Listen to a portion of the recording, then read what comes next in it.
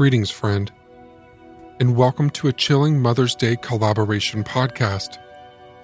I'm your guide, Shane Waters, from the Foul Play Crime Series podcast, and together, we'll be delving into the shadows of motherhood on this eerie adventure. 13 skilled podcasters will join us as we explore the darker side of true crime stories, each with an unsettling connection to motherhood. All participating podcasts are listed in the show notes. When you hear one you like, I suggest you go find them. Before we embark on our haunting journey, although Mother's Day is typically a time to honor the love and sacrifices of mothers, today we'll be exploring the twisted tales that lurk behind the scenes. As we explore these chilling stories, let's not forget that the role of a mother often embodies the ideas of protection and nourishment, of guiding and nurturing their children through life's challenges. However, as we'll discover, that's not always the case. Sometimes, even in relationships that once flourished with happiness and warmth, things can take a dark turn, causing everything to fall apart and crumble. It's a sobering reminder that the complexity of human relationships and the depths of the human psyche can lead to unpredictable and devastating outcomes. Now, let's begin our sinister journey.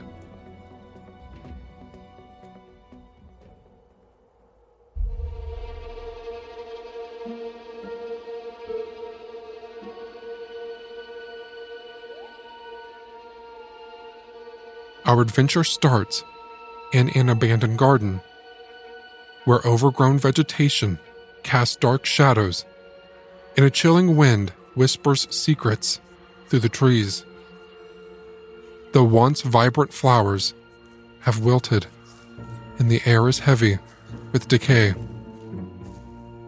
As we make our way through the tangled underbrush, we encounter our first podcaster friend, Wendy, who joins me on Foul Play Crime Series to share a harrowing tale of motherhood gone awry.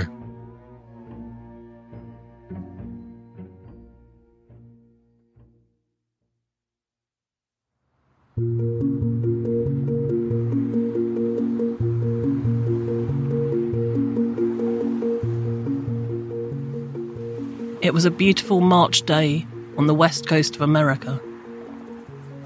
A German tourist was enjoying the magnificent views as he drove down Highway 1. He took regular stops to breathe in the fresh sea air and take photographs to preserve his memories. The coastline was truly spectacular, Highway 1 being a firm favourite for visiting tourists, mile upon mile of unspoilt scenery on either side of the road. I have in fact done that drive many times myself, and it's not something I will ever get tired of seeing. But it's not always memorable for the right reasons.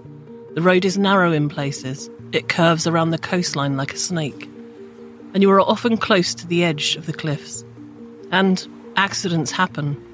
Maybe you lose concentration for a split second. Maybe you swerve to avoid an oncoming vehicle that is too close to you. It happens. And so when this gentleman spotted a car upside down on the ragged rocks below, as he stooped to take a photograph, he assumed that it was an accident. Authorities arrived quickly, and rescuers descended down the rocks to the upturned vehicle. There was no movement. There were no cries for help. They arrived to silence.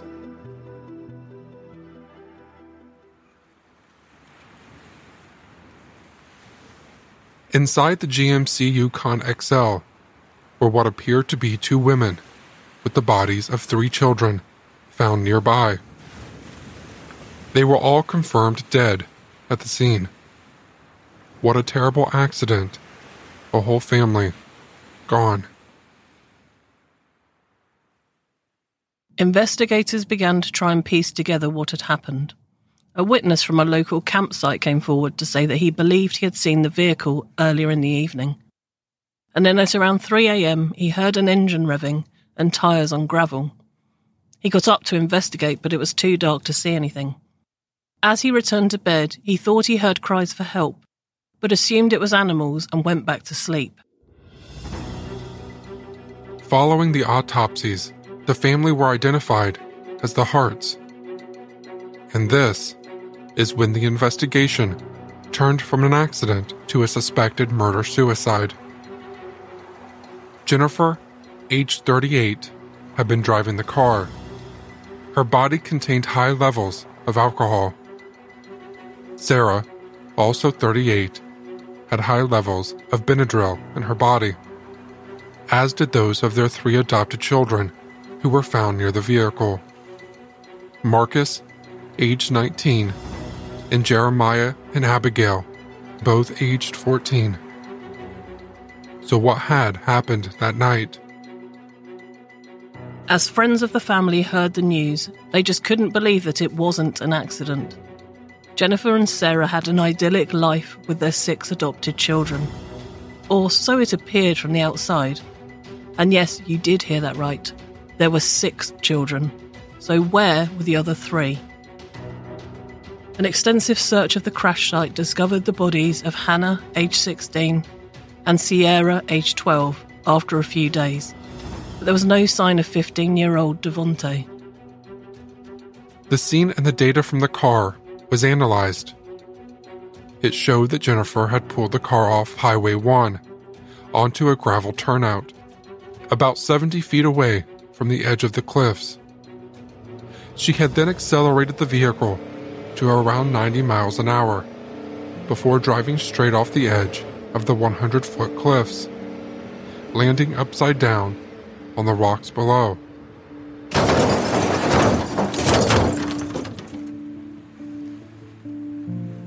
Killing herself, her wife, and their 6 children. There were no signs that she tried to break.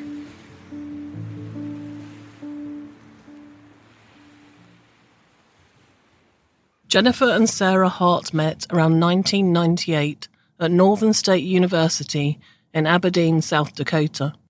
They'd fallen in love and moved to Alexandria, Minnesota. In 2004, the couple decided to open their home and share their love with foster children. Their first daughter was 15 years old, and she told reporters that one day Jennifer and Sarah dropped her off for an appointment with her therapist and just never returned to collect her. She never heard from them again. In 2006, the couple adopted 3 siblings from Texas: Marcus, 7 years old, Hannah, 4, and Abigail, 2. Then just 2 years later, in 2008, they adopted 3 more siblings, again from Texas: Devontae, 5 years old, Jeremiah, 4, and Sierra, 3. Investigation Discovery said, quote, "The Hart tribe was now complete and they looked like the model of a progressive 21st century family. 2 white lesbian mothers and 6 adopted black children," end quote. Jennifer stayed at home to look after the children while Sarah went to work. Jennifer was always on social media, posting photographs of the family, attending various events, and having adventures. The posts were always positive, portraying a tight-knit family unit full of smiles, fun, and cuddles. But the reality was very different. The children were all being abused. The couple were reported to the authorities a number of times. In September 2008, a teacher noticed a bruise on Hannah's arm. Hannah told them that her mum had whipped her with a belt. No further action was taken, but all of the Hart children were taken out of school for a year by Sarah and Jennifer. Then in November 2010, teachers noticed signs of abuse on Abigail, then aged 6. Abigail said that her mum Jennifer had held her head under cold water and punched her. All of the Hart children were interviewed, and they said that they were regularly refused food and were often spanked and grounded.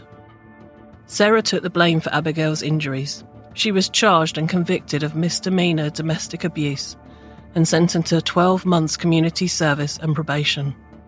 It was at this time that all 6 of the Hart children were removed from school for good.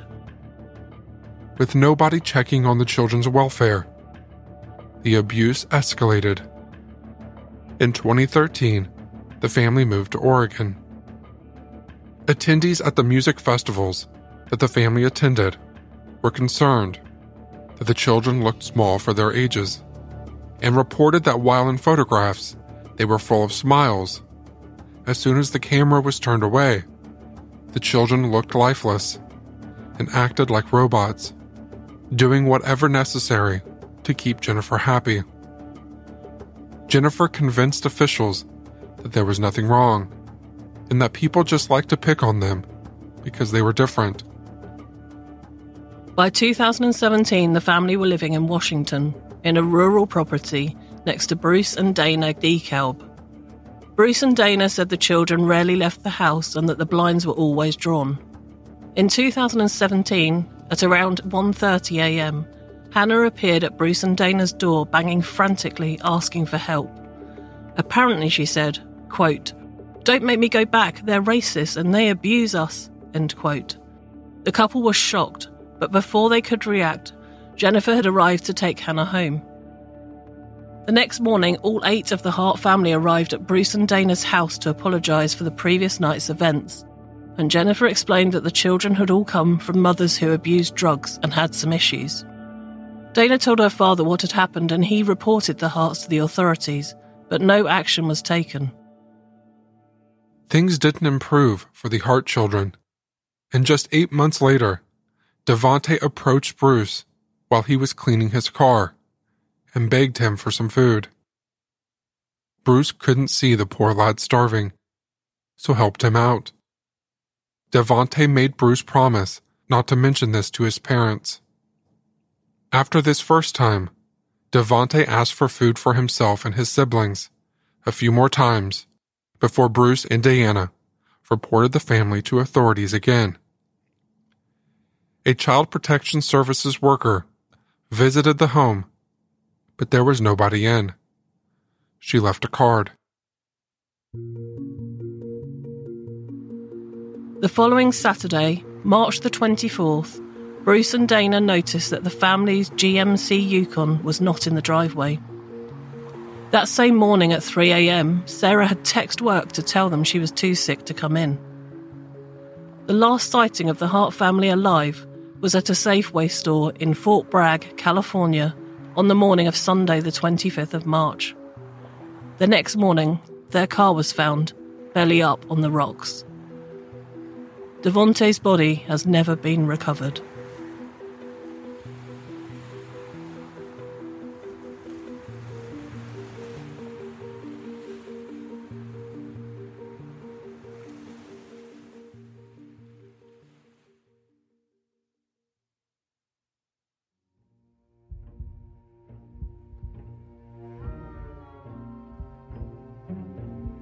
With our hearts pounding, we venture deeper into the garden and discover a murky pond.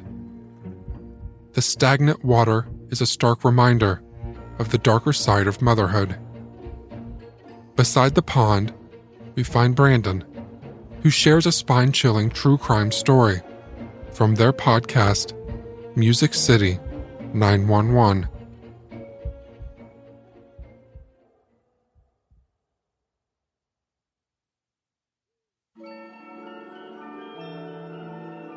A 911 dispatcher can get any number of types of calls when their phone rings. Most of the time, it's a very routine call like a traffic collision or someone wanting an ambulance for a person who's just passed out. But on occasion, we might get a call that no one wants to hear, a call in which children have been hurt or worse. What are you reporting? Hi, ma'am. Hi, this is 911. Yes. What's going on there? Please help me. What address are you at? Okay, what's going on there?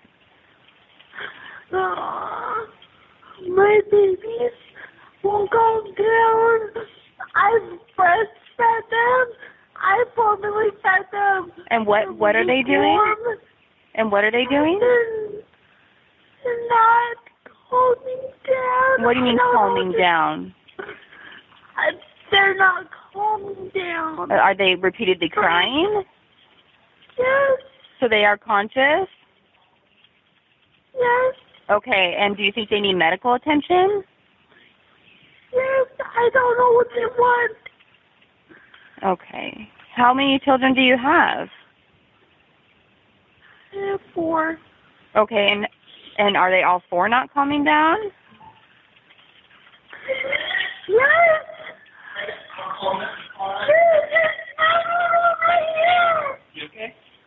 Okay, what's going on there? Yes, we need an ambulance immediately for 2 babies. Okay, what's going on there? Okay, and what's going on with the babies? They're bleeding right now. We need an ambulance immediately. Where are they bleeding from? The neck. We need an ambulance. My partner is talking to them. Why are they bleeding? What happened to them? I'm not sure. Send the ambulance immediately. Okay. Please. I don't want them to die. I don't want them to die. No. Don't say anything when they okay, baby? Don't say anything, okay?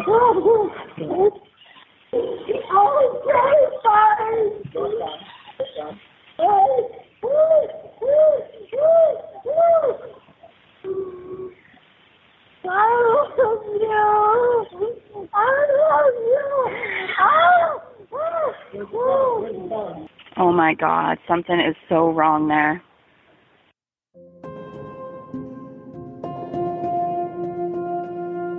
The dispatcher's last comments, "Oh my God, something is so wrong there," was 100% accurate.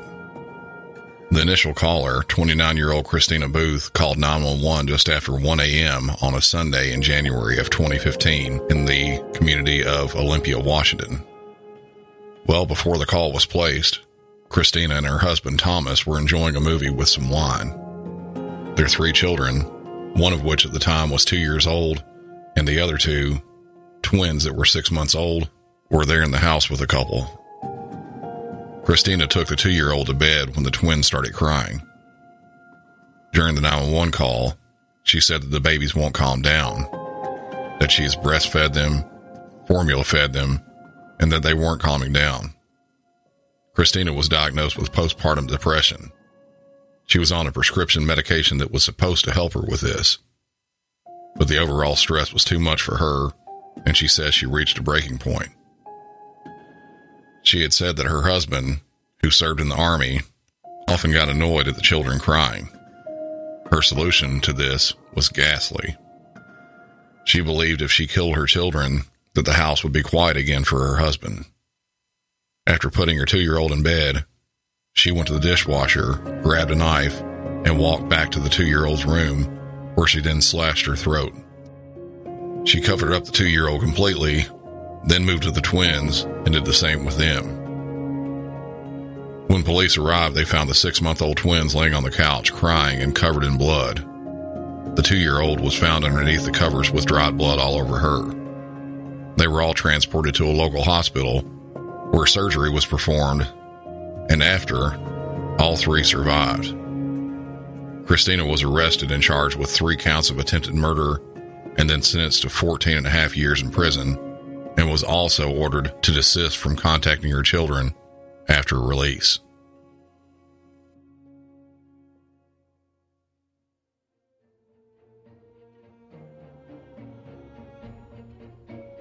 We leave the pond and enter a desolate village where the laughter of children has been silenced. Shadows dance across the empty streets, hinting at the unspeakable horrors that once took place here. In the eerie silence of the village square, we encounter Pia and Alex, who share a terrifying tale from their podcast, Crimes from the East.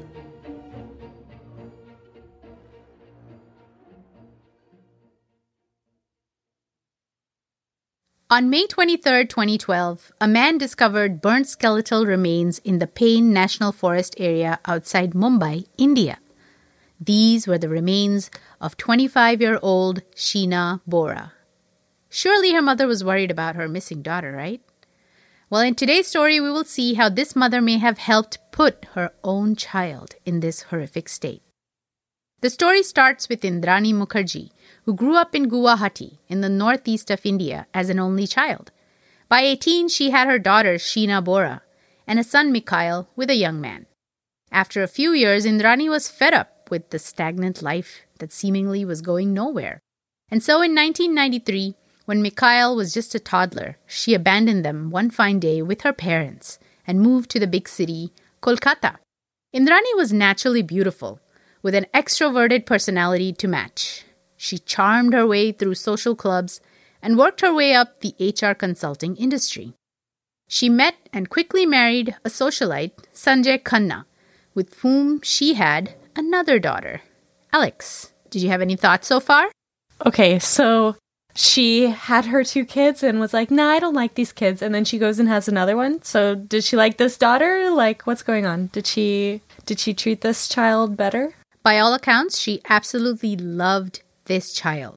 And it's rather unfair from the sounds of it, the way she abandoned her first 2 children and then completely doted on this child.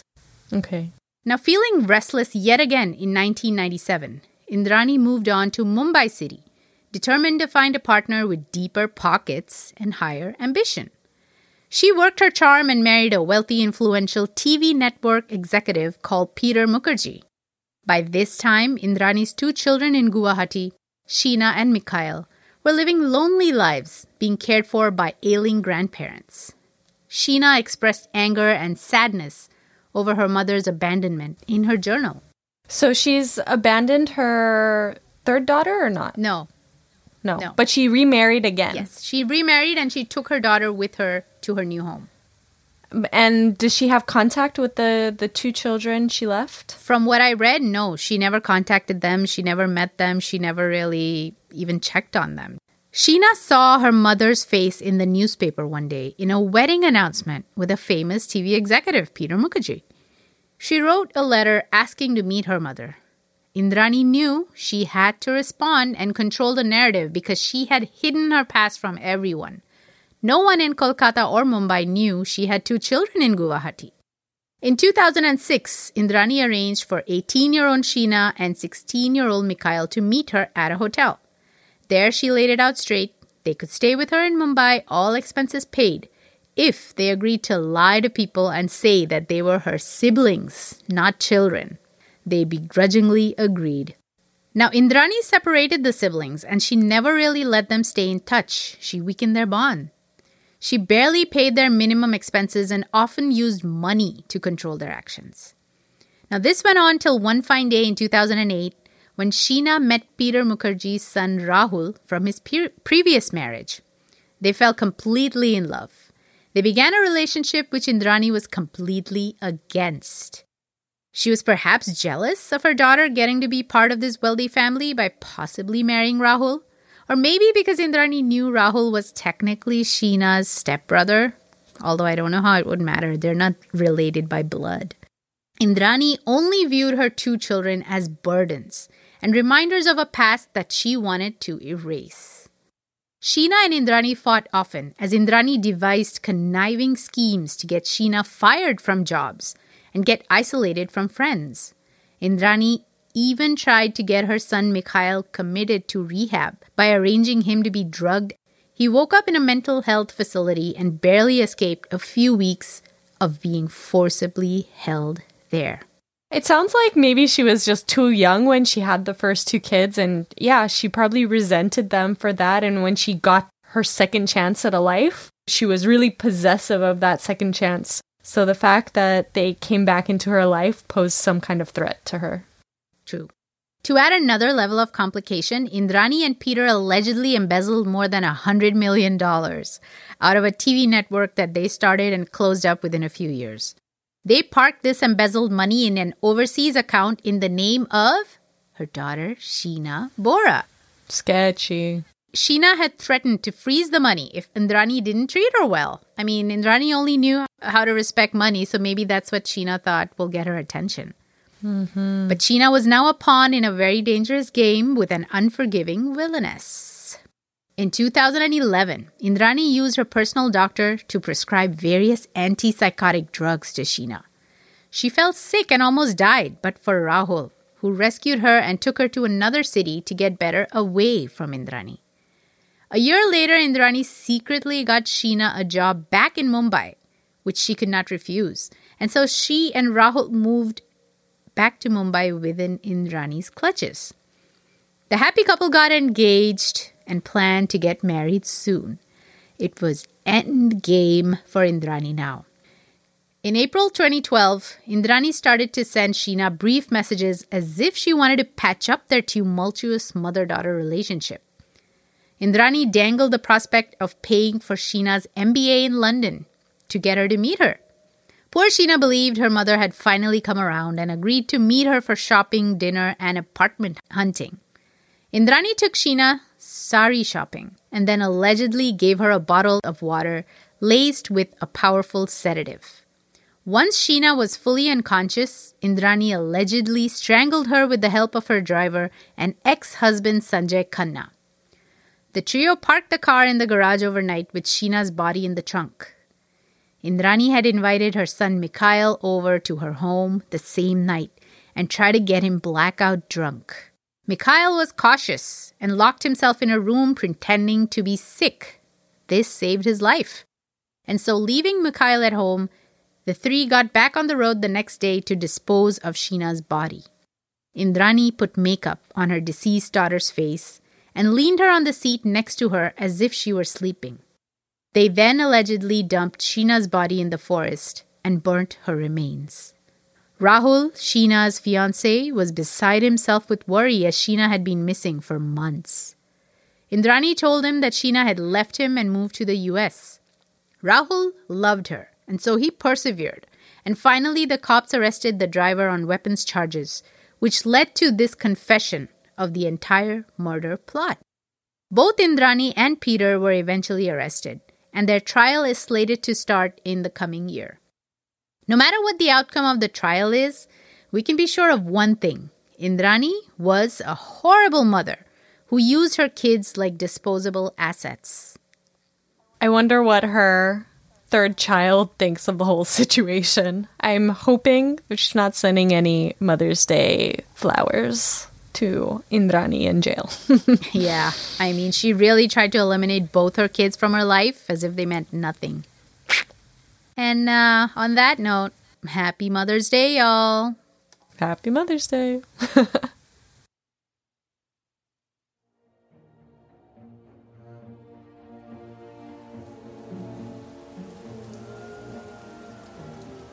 Our journey takes us through a moonlit forest, where gnarled trees twist and reach for the sky, like the grasping hands of vengeful spirits. In the darkness, a mother's love can turn into something much more sinister. In a moonlit clearing, we meet Whitney and Melissa, who share a story from their podcast, Cults, Crimes, and Cabernet.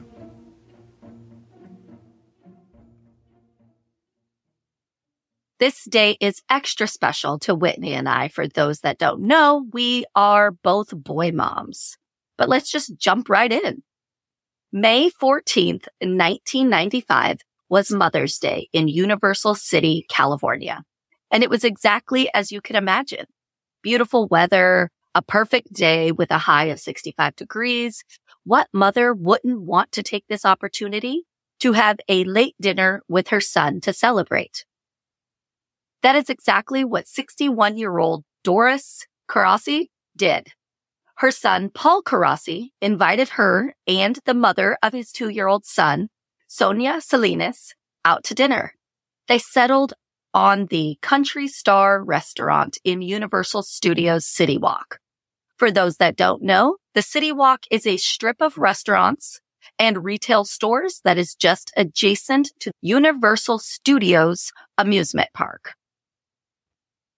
After what appeared to be a lovely dinner, the 4 family members headed towards their car at the top level of the parking garage shortly after 11 p.m. Now, this was not the only available parking at the time, so keep that in mind. What happened on the 5th floor is not entirely clear either. What we do know is that Paul stumbled down to the 4th floor of the garage where he encountered a security guard. He had cuts on his hands and then collapsed near the stairwell. He told the guard that 2 women had been attacked and that his kid was in the car. The guards radioed into the police department, and there were several units within 5 miles for another call. When the security team followed Paul up to his blue Chevy Caprice, they noted that there was quite a scene. 2 women laying on the ground where it seemed as though a struggle had occurred. The doors were wide open. The guards noted that the victims had been brutally stabbed in their face, chest, and had their throats deeply slashed. Paul and Sonia's son remained strapped into his car seat in the back seat of the car, yelling for his mother. Paul was covered in blood and originally told officers that he did not touch the bodies and he did not know why he was covered in blood. He claimed that he unlocked the car, that he realized he didn't have all of his keys, and that someone shoved him in the back demanding money. He claimed to say he didn't have any, and that the attacker took his fanny pack and pushed him to the ground. Then he stood up, and Sonia and Doris had already been murdered. He then said he made his way downstairs looking for help. During his interrogation, he couldn't remember what his attacker looked like or which way they had fled the scene. He did say they had male voices, but that was all he could share. Paramedics arrived on scene and assessed Paul. They found a small cut on his thumb that was not bleeding, but could not determine where the copious amounts of blood on his clothing could have come from. The paramedic did mention that Paul's responses to his questions seemed a bit strange. Sometimes he would calmly and concisely answer the question, and other times he would get emotional with his answers and almost seem confused. In the paramedic's experience, most people he encounters after a trauma act withdrawn or upset, but not both. The officers that were a few miles away had received a 911 call for a woman that claimed she had pulled over on the side of the road and someone had attempted to rob her. The 44-year-old Donna Lee had been stabbed in the back and abdomen. She was taken to a nearby hospital and treated for her injuries, but they were extensive enough for her to need to be sedated. One officer stayed with her red Chevrolet Beretta, which was strangely locked. The officer noted that there were 2 fanny packs, one that the investigators would later learn belonged to Paul, and the other Doris. A blue sweater, a latex glove, a washcloth, a pair of wool gloves, and a large butcher knife with a blunted tip inside one of the fanny packs that had been tossed aside, as well as Sonia's purse. One of these fanny packs had belonged to Doris, and Paul had told the guard back at the parking garage that they had been robbed. As investigations continue, law enforcement learned that Donna and Paul are not only connected, they are co-workers and were in a relationship together. Doris, Paul, and Sonia all worked at the downtown branch of the Bank of America. A neighbor had told police that when Paul, Donna, and Sonia left for dinner around 9 p.m., they were happy and chatty, but that wasn't the case a few weeks prior. Doris had gotten into a fight with Donna, saying she shouldn't be living there, and hit Donna in the head with her keys. Paul must have put this aside to be able to celebrate Mother's Day with his mom and the mother of his child. A little further digging into Paul and Sonia's past seemed to draw out some skeletons. In mid-1993, Sonia had some health complications, and she was in and out of the hospital a bit. Doris helped with the then baby, but when she finally recovered, Sonia decided to move to West Hollywood to stay in her family's home to ease the burden on her health for a little while. Sonia brought the baby back and forth to see his father and grandmother, but this just wasn't enough for Paul. He made several statements to his coworkers and friends that he was concerned Sonia's family wouldn't allow him to see his son. He even made a comment to a fellow coworker that he hoped that B-word had died in the hospital. Others came forward with character testimonies, talking about how Paul was very controlling, especially towards women, and that he had an arrogant, wannabe attitude and carried a police scanner. Heck, even his Chevy Caprice seemed to lend to him wanting to be a member of law enforcement. One even stated he would drive to Hollywood and scare sex workers into thinking he was watching them for solicitation. In fall of 1994, Sonia took Paul to court for child support, and the judge agreed to garnish the $375 a month out of his paychecks. This put a huge strain on their relationship. He made many veiled threats about how the money she was taking put him in dire financial strain. He had over $50,000 in consumer debt and was closing in on the need to file bankruptcy. Investigations also yielded that whoever committed these murders seemed to have done their homework. The location was one of the few blind spots in the cameras of the garage. And remember how I said that it was not the only parking available between the restaurant and the parking garage? Interesting that he would choose that area. Mm-hmm. May 18th, Paul was arrested, but later released when prosecution was not ready to press charges due to not quite having enough evidence yet. A forensic expert recreated the crime scene and evidence for the court, and the report showed that one of the victims fought back on her attacker, and the clothing that Paul was wearing that night had a bloody handprint and blood splatter that could have only been present had he been close to her during the attack. Other evidence supported that there was more than one assailant, and Donna's blood was found at the scene as well as the victim's blood on Donna's jeans. Both Paul and Donna were arrested on first-degree murder charges. Prosecutors sought the death penalty for both, but ultimately Paul received the death penalty and is currently on death row, while Donna was sentenced to life in prison without the possibility of parole. Happy Mother's Day.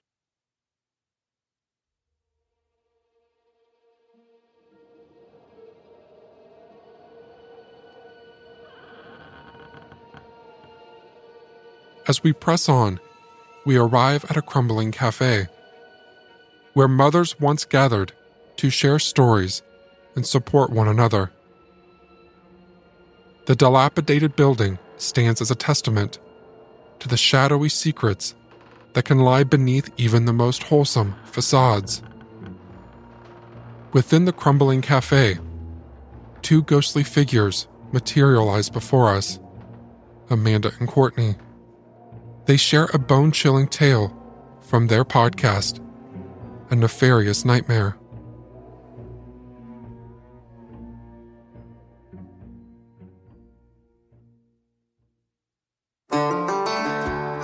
As mothers, we always love our children unconditionally and often give them the benefit of the doubt. Sometimes our job in motherhood is a thankless one. What with endless dirty diapers, kissed boo-boos, bath time, what to make for dinner, navigating growing pains, and finding the nicest way to tell your kid no when they want something they can't have, like candy or the latest video game. And then when you think that things are looking up, you're hit with the inevitable pain that comes with puberty. Emotions real high, rebellion sets in, social and peer pressure increases, and let's be honest, kids of all ages can be so mean. Depression is at its all-time high in that age, when teenagers are finding out a lot more about themselves and becoming a version of who they will be for the rest of their lives, while keeping somewhat of a naive and innocence with them as they learn a lot more about right and wrong. With that, I'm Amanda Cronin. And I'm Courtney Fenner, and we are A Nefarious Nightmare. Today we will be discussing the case of Rachel Hudson, who very tragically murdered her mother. As a teenager, can you remember a time where, despite loving your mom and dad, you also just couldn't stand them? Some of you are listening to this and cringing. Some of you are pretending you have no idea what we're talking about. And let's be real here. You've had that moment. Don't be shy. Just admit it. But unfortunately, some of you may not have had a decent mother or even a mother figure at all. To which we say, I am so sorry that you've had that pain to endure. Believe us, we empathize. But many of you are rolling your eyes and chuckling, remembering the time your mom showed up unexpected at your school dance and did the Roger Rabbit or something in front of everyone. Yeah, moms. Am I right? This particular case is heartbreaking.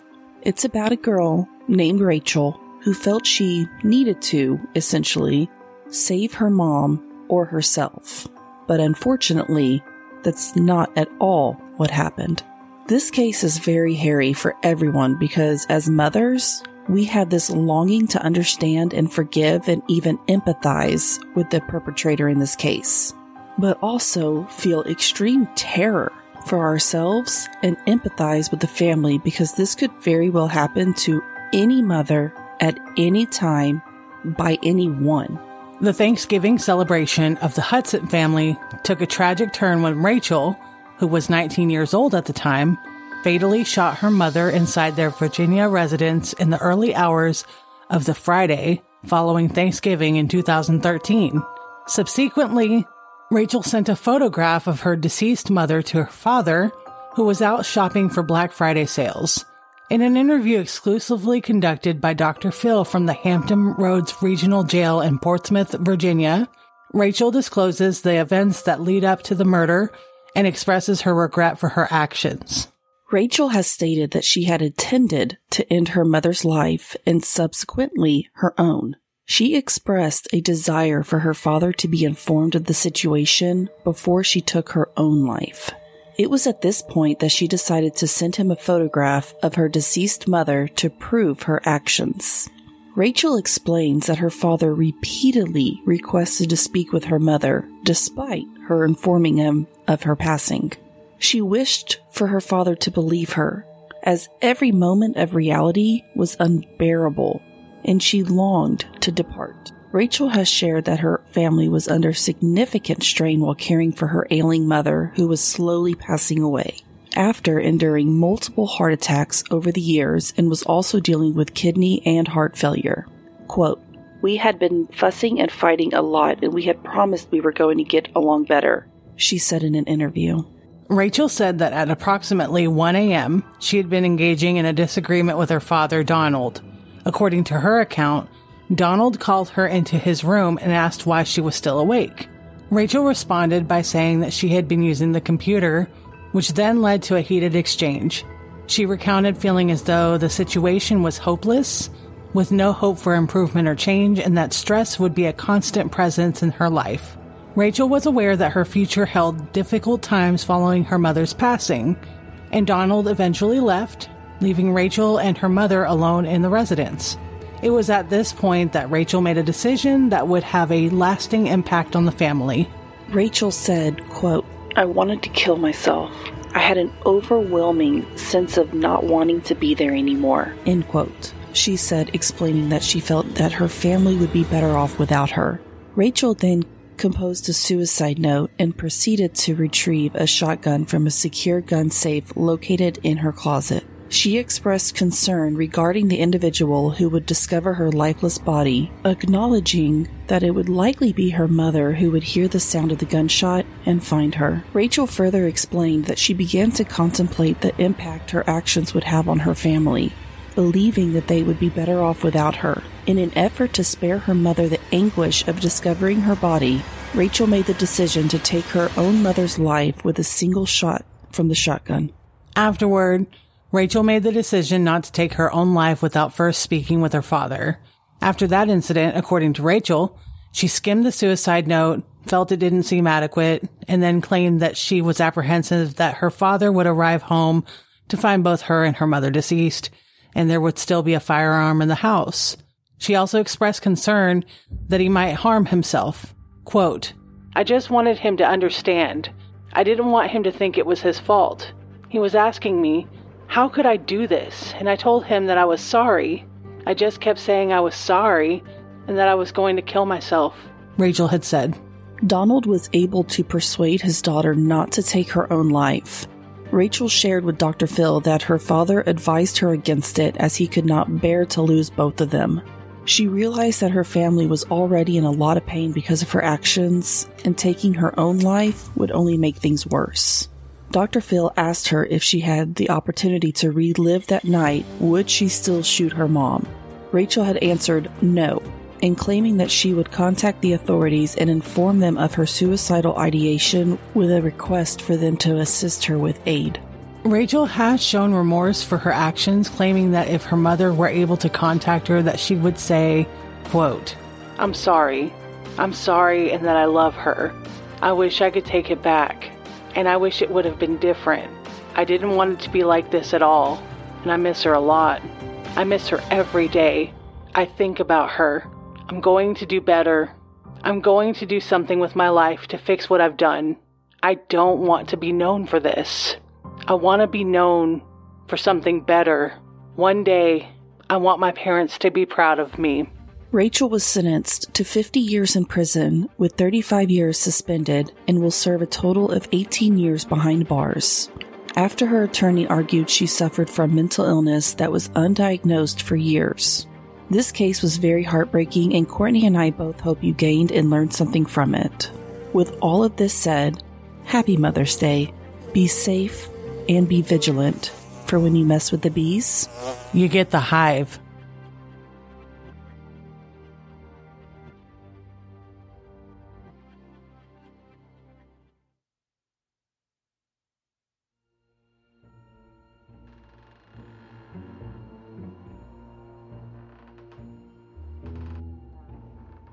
We leave the eerie cafe and find ourselves in a desolate playground, where rusted swings creak in the wind and abandoned toys are strewn across the grounds. It's here that we meet Charlie, who recounts a gripping story from her podcast, Crime Lines.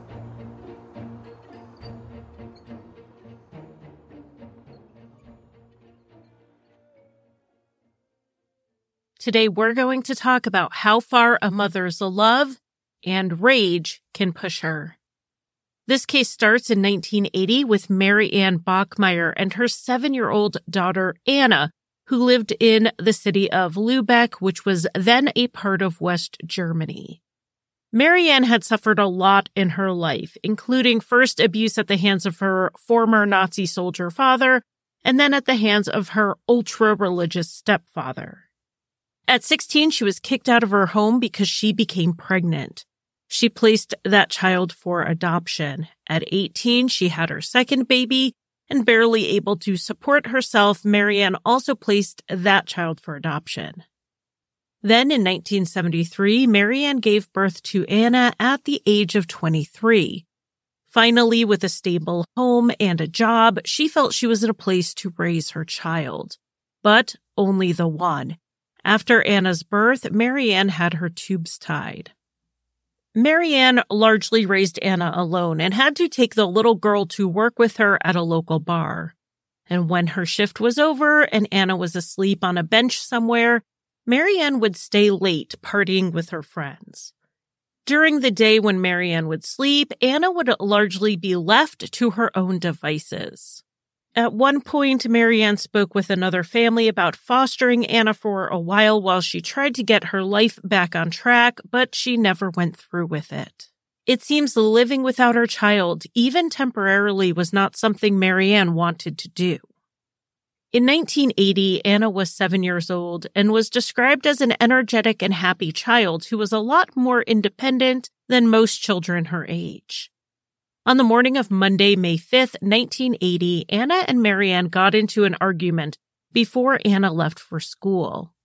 Angry, Anna stormed out, headed not in the direction of her school, but instead towards a friend's house. Of course, the friend was at school, so Anna just played outside. One of her neighbors, 35-year-old Klaus Grabowski, invited Anna in to play with his cats. This was something she had done before, but this time, Anna never left the house alive. When Anna didn't make it home from school that day and Marianne couldn't find her, she called the police. Within about 24 hours, Klaus's fiancé showed up at the police station to report that Klaus had confessed to her that he had killed Anna. Klaus then confessed to the police. He claimed that after he hugged Anna, oh so innocently, she demanded he pay her 5 marks or she would tell her mother that Klaus had molested her. Klaus said he was afraid to go to jail, so he held Anna in his apartment until he figured out what to do. He decided he had no other choice but to kill her. He grabbed a pair of his fiancé's pantyhose and strangled the little girl to death. He then put her body into a box and buried her in a shallow grave by the canal. Little Anna's body was then recovered. The investigators did not believe that this little 7-year-old girl tried to extort Klaus for no reason. They fully believed that he had either molested her or tried to when she fought back or threatened to tell her mother what happened. And that's when Klaus decided he had to kill her. And they believed this because Klaus had a history. In the early 1970s, Klaus was convicted of molesting a 6-year-old girl and attempting to strangle her. For this, he was given 1 year of probation. Less than 2 years after that, Klaus was arrested for molesting 2 children, a boy and a girl, both 9 years old. He was found guilty and sentenced to a year in a psychiatric hospital for treatment. In 1976, Klaus underwent a voluntary castration in an attempt to curb his sex drive. Not a chemical castration, but a physical one, and supposedly irreversible. However, by 1978, Klaus had gone to a urologist and asked for hormone replacement therapy so that he could have a normal sex life with his partner. He had to obtain court approval for this, which he got. So Klaus was a convicted pedophile who was getting hormone therapy to restore his sex drive. He said he knew no one would believe him that he didn't molest Anna if she accused him due to his past. And Klaus was right. 40 years later, and I still don't believe him. Klaus's trial began in March 1981, 10 months after Anna's murder. The prosecutors couldn't prove that Anna had been molested, so they focused their case on the murder. The third day of trial occurred on March 6, 1981. 31-year-old Marianne Bachmeier showed up and took her seat. At 10 a.m., Klaus and his attorney came in as the judge was about to start the testimony. As soon as Klaus sat down, Marianne stood up, pulled out a Beretta 70 from her purse, and opened fire, hitting Klaus 6 times. When the gun was empty, Marianne threw it on the ground and waited for the courtroom guards to take her into custody. Klaus died within minutes of hitting the courtroom floor. Marianne was charged with murder, but her defense claimed this was, at most, manslaughter as she hadn't planned to kill Klaus. It was a heat-of-the-moment decision, and the reason she had a gun was because the life she was going to take was her own. On the morning of the shooting, Marianne visited Anna's grave before court and was overcome with grief. When she arrived at the courthouse, she overheard Klaus and his attorney talking about him making a statement in court that day. She took her seat, thinking about how Klaus had accused her sweet daughter of trying to blackmail him, as though her death was because of her actions and not his. So when Marianne saw the back of Klaus in court and thought about what he was about to say on the record, she couldn't think rationally. She said she had a vision of Anna and heard her scream before Marianne pulled the trigger. Marianne was convicted of manslaughter and unlawful possession of a firearm. She was sentenced to 6 years but was released early in June 1985. Marianne moved out of the country first with her new husband, who taught at a German school, and then in 1990, after they divorced, Marianne moved to Palermo, Sicily, where she became a hospice worker. In 1996, Marianne was diagnosed with pancreatic cancer. She returned to Germany and died on September 17, 1996, at only 46 years old. She was then buried next to Anna. Before her death, Marianne admitted that she thought about killing Klaus before she did it, undermining her own defense that it was a heat-of-the-moment decision. And later, to erase all doubt, a friend came forward and said that Marianne had spent days shooting the gun in the basement of the bar where she worked, perfecting her aim so she could exact her revenge on the man who took her child away from her. In response to this revelation, most people thought, who could blame her?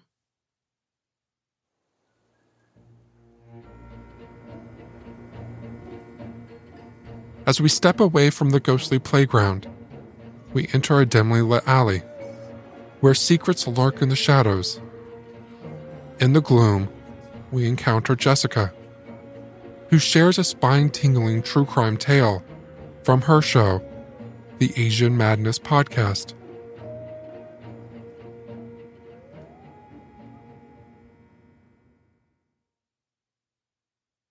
I've decided to bring you a case that took place in Taiwan, because that's where I'm from. Quick warning, this case is pretty depressing, not at all happy. Her name is Wu Ruoshu, and she was a young mother who did everything she could, but sometimes giving it your all just isn't enough. Let's begin. Who was Wu Ruoshu? I will refer to her as Wu for this segment. She was born in late March 1990, and if you do the math, she is very young. Unfortunately, like many others out there, she came from a broken home, where her father physically abused her mother, and the two eventually divorced before she started elementary school. Her mother tried her best, even at one point remarrying, hoping to give her 4 children a father figure and a stable family dynamic. Despite her efforts, the things Wu experienced as a child really ended up impacting her. Growing up, her biggest dream was to have a family of her own, have a present and loving husband/father. That's very normal. Many of us look forward to having our own families, but sometimes that want and need can cloud our judgments. When Wu was 19, she met and fell in love with a man who would eventually become her husband. It was not a fairy tale romance. He would not turn out to be the Prince Charming she was hoping for. He was abusive, she worked her ass off, and after falling pregnant the first time, he managed to convince her to abort the baby because it was not a good time. In a sense, I get it. If you're both struggling, it's very difficult to add another member to your family. She did as he demanded, but soon after, she fell pregnant again. Both her husband and her mother again tried to tell her not to have this baby, that it will only add stress and financial issues to her already problematic situation. This time, though, she was determined to keep her baby. As a quick side note, abortion is very much legal in Taiwan, depending on how far along you are, of course. Wu's husband did not like that she had a baby, but what could he do? The two decided to get married anyway, in the year 2013, when Wu was 23. Taiwan is not super conservative, but it's quite uncommon to see unmarried couples with kids. So now that they got married, you'd think they'd at least play the part of a happy family, right? Well, no. It was said that during their entire marriage, the couple lived separately. According to sources, the only time the husband would show up to see his wife was when he wanted sex. He did nothing for the baby. It was all on her, with her family members occasionally pitching in. This unhealthy dynamic continued on for a bit, and by the year 2015, Wu had her second baby, and the couple decided to divorce. At this point, staying married was completely pointless. She was the only parent giving 2 shits about their kids anyway. Not saying her ex-husband did not have a say in whether she had a baby or not, but it did not seem like they practiced safe sex. And if they didn't, well, there are usually consequences, like, say, getting pregnant. So beginning in the year 2015, Wu became a single mother. Her educational background was very limited, as in she was only a high school graduate and did not earn another degree. Obviously, there are various jobs that do not require college degrees, but it was difficult. Most jobs she came across were either low-paying or the hours required were over the top. Working regular jobs in Taiwan can be very excruciating. Not as bad as it is in Japan or Korea, but there's usually mandatory overtime with no pay, very traditional work styles, and of course, low pay, despite living costs not being that high compared to, say, the US. Honestly, all the jobs she looked into were doable. Definitely could have been enough for her, but 100% not enough with 2 kids. She did find a decent paying job at one point, but because they required her to come in every other Saturday, it meant that she would have to find childcare for her kids, and that extra expense alone just did not make any sense to her, so she had to give that up. She would sometimes work several part-time jobs just to have enough for her and her 2 kids. You might be thinking, she has family though, right? Her mom, her siblings, even her sister-in-law. But we were not there. We're not part of that family. It's very difficult to say how involved they were, if they even wanted to be involved, or if Wu even wanted to ask her family members for help. She might have wanted to prove to others that she could do it, that she was not a failure, and as they were her children, maybe she felt it was her sole duty to provide. By the year 2019, 29-year-old Wu was on the brink of a breakdown. She had no choice but to move in with her brother and her sister-in-law. She was heavily depressed, in financial ruin, had an unhealthy relationship with alcohol, and also took a lot of sleeping pills. Her health was worsening day by day, and people around her began to notice a drastic change. She had mentioned suicide multiple times, and her first recorded attempt was in November of 2019, where she tried to duct tape her mouth and nose shut in order to asphyxiate. She was found in time, but instead of helping her, her brother found her to be annoying. He allegedly texted her after her attempt, saying something along the lines of, "What is your issue? What are you doing? Trying to die? Do I look like Charity? You better explain what the duct tape thing was about. If you want to die, take your kids to their father and die together. Better yet, wear a red dress." FYI, it's pretty typical for some female ghosts in Taiwan lore to wear red dresses or clothing, because supposedly if you kill yourself wearing red, you come back as a vengeful spirit. But anyway, the text was very harsh. I understand he felt a lot of pressure, and if she were to die, would he have to take over for the 2 children? As someone who was already depressed and ready to die, these words only made it worse for her. She felt guiltier, and like she was a terrible mother. Around January of 2020, she had lost so much weight she weighed a whopping 32 kilograms, approximately 70 pounds. Her 2 kids also required expensive medical care. How was she going to make this work? In February of 2020, Wu decided to take her 2 kids and leave her brother's home. Where was she planning on going is unknown. Her daughter's teacher found out and informed social services, stating that Wu was a single mother with financial stress, and that she needed help. Wu's brother got involved, and despite his previous complaints, he managed to get her to come back to his place, but set some ground rules. She had to stop sleeping all day, and she had to get a job before the end of March. The 2 argued over this, and once again, Wu grabbed her 2 kids and left. If you haven't noticed, mental health issues is not widely understood or even accepted in Taiwan yet. The new generation, of course, is a lot more open-minded, but overall, it's still considered kind of like a myth, like a get-over-it kind of situation. It's very frustrating. She took them to a motel, and that's when she decided she had to end it for everyone. She tried to suffocate her kids to death with a pillow, but that failed miserably. A couple days after her first attempt to kill them, she tried her hand at it again, this time putting her crushed-up sleeping pills in their Jell-O cups. Once the 2 kids fell into a deep sleep, she proceeded to strangle them with a rope. This time, she succeeded. Of course, she didn't want to live either. She grabbed a handful of her depression and sleeping pills, swallowed them, drank alcohol, and fell asleep. She believed that this would have been enough to kill her, but turns out that was not the case. She was saved again just in time. This is a very upsetting case overall. A young woman who became a mother to 2 kids, struggled her entire life to find the kind of warmth she lacked as a child, but only to end up realizing how cold and lonely the world really was for her. Long story short, the judge on her trial was not at all sympathetic to her situation. I know, she killed her 2 young children. That is horrible. But things are rarely ever black and white. She did not kill out of malice, and she had intentions of ending her life as well. Not that it makes it any better. The judge refused to look at her overall situation. He called her a bad mother, told her to get it together, that tons of people are in her situation. If they can make it work, why can't she? If she loved her kids, she would never have killed them. Therefore, she never loved them. He completely overlooked the court issues, basically rejecting anything that could have led up to such tragedy. I hate it when people refuse to let others have a difficult time. Like you're struggling? So-and-so have it worse. It's not a suffering contest. No one wants to win the trophy for worst life ever. Boo was initially sentenced to death, but her sentence was later reduced to life in prison.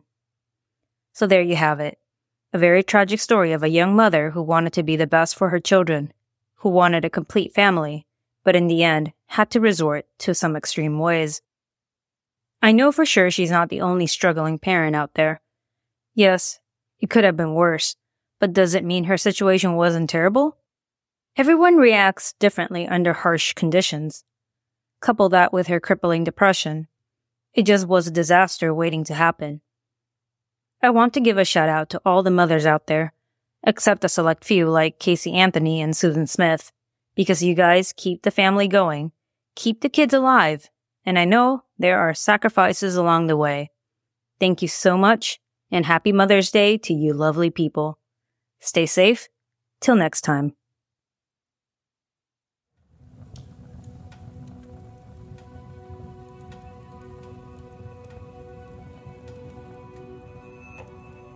We leave the shadows of the alley and find ourselves in a once grand mansion, now overgrown with ivy and shrouded in darkness.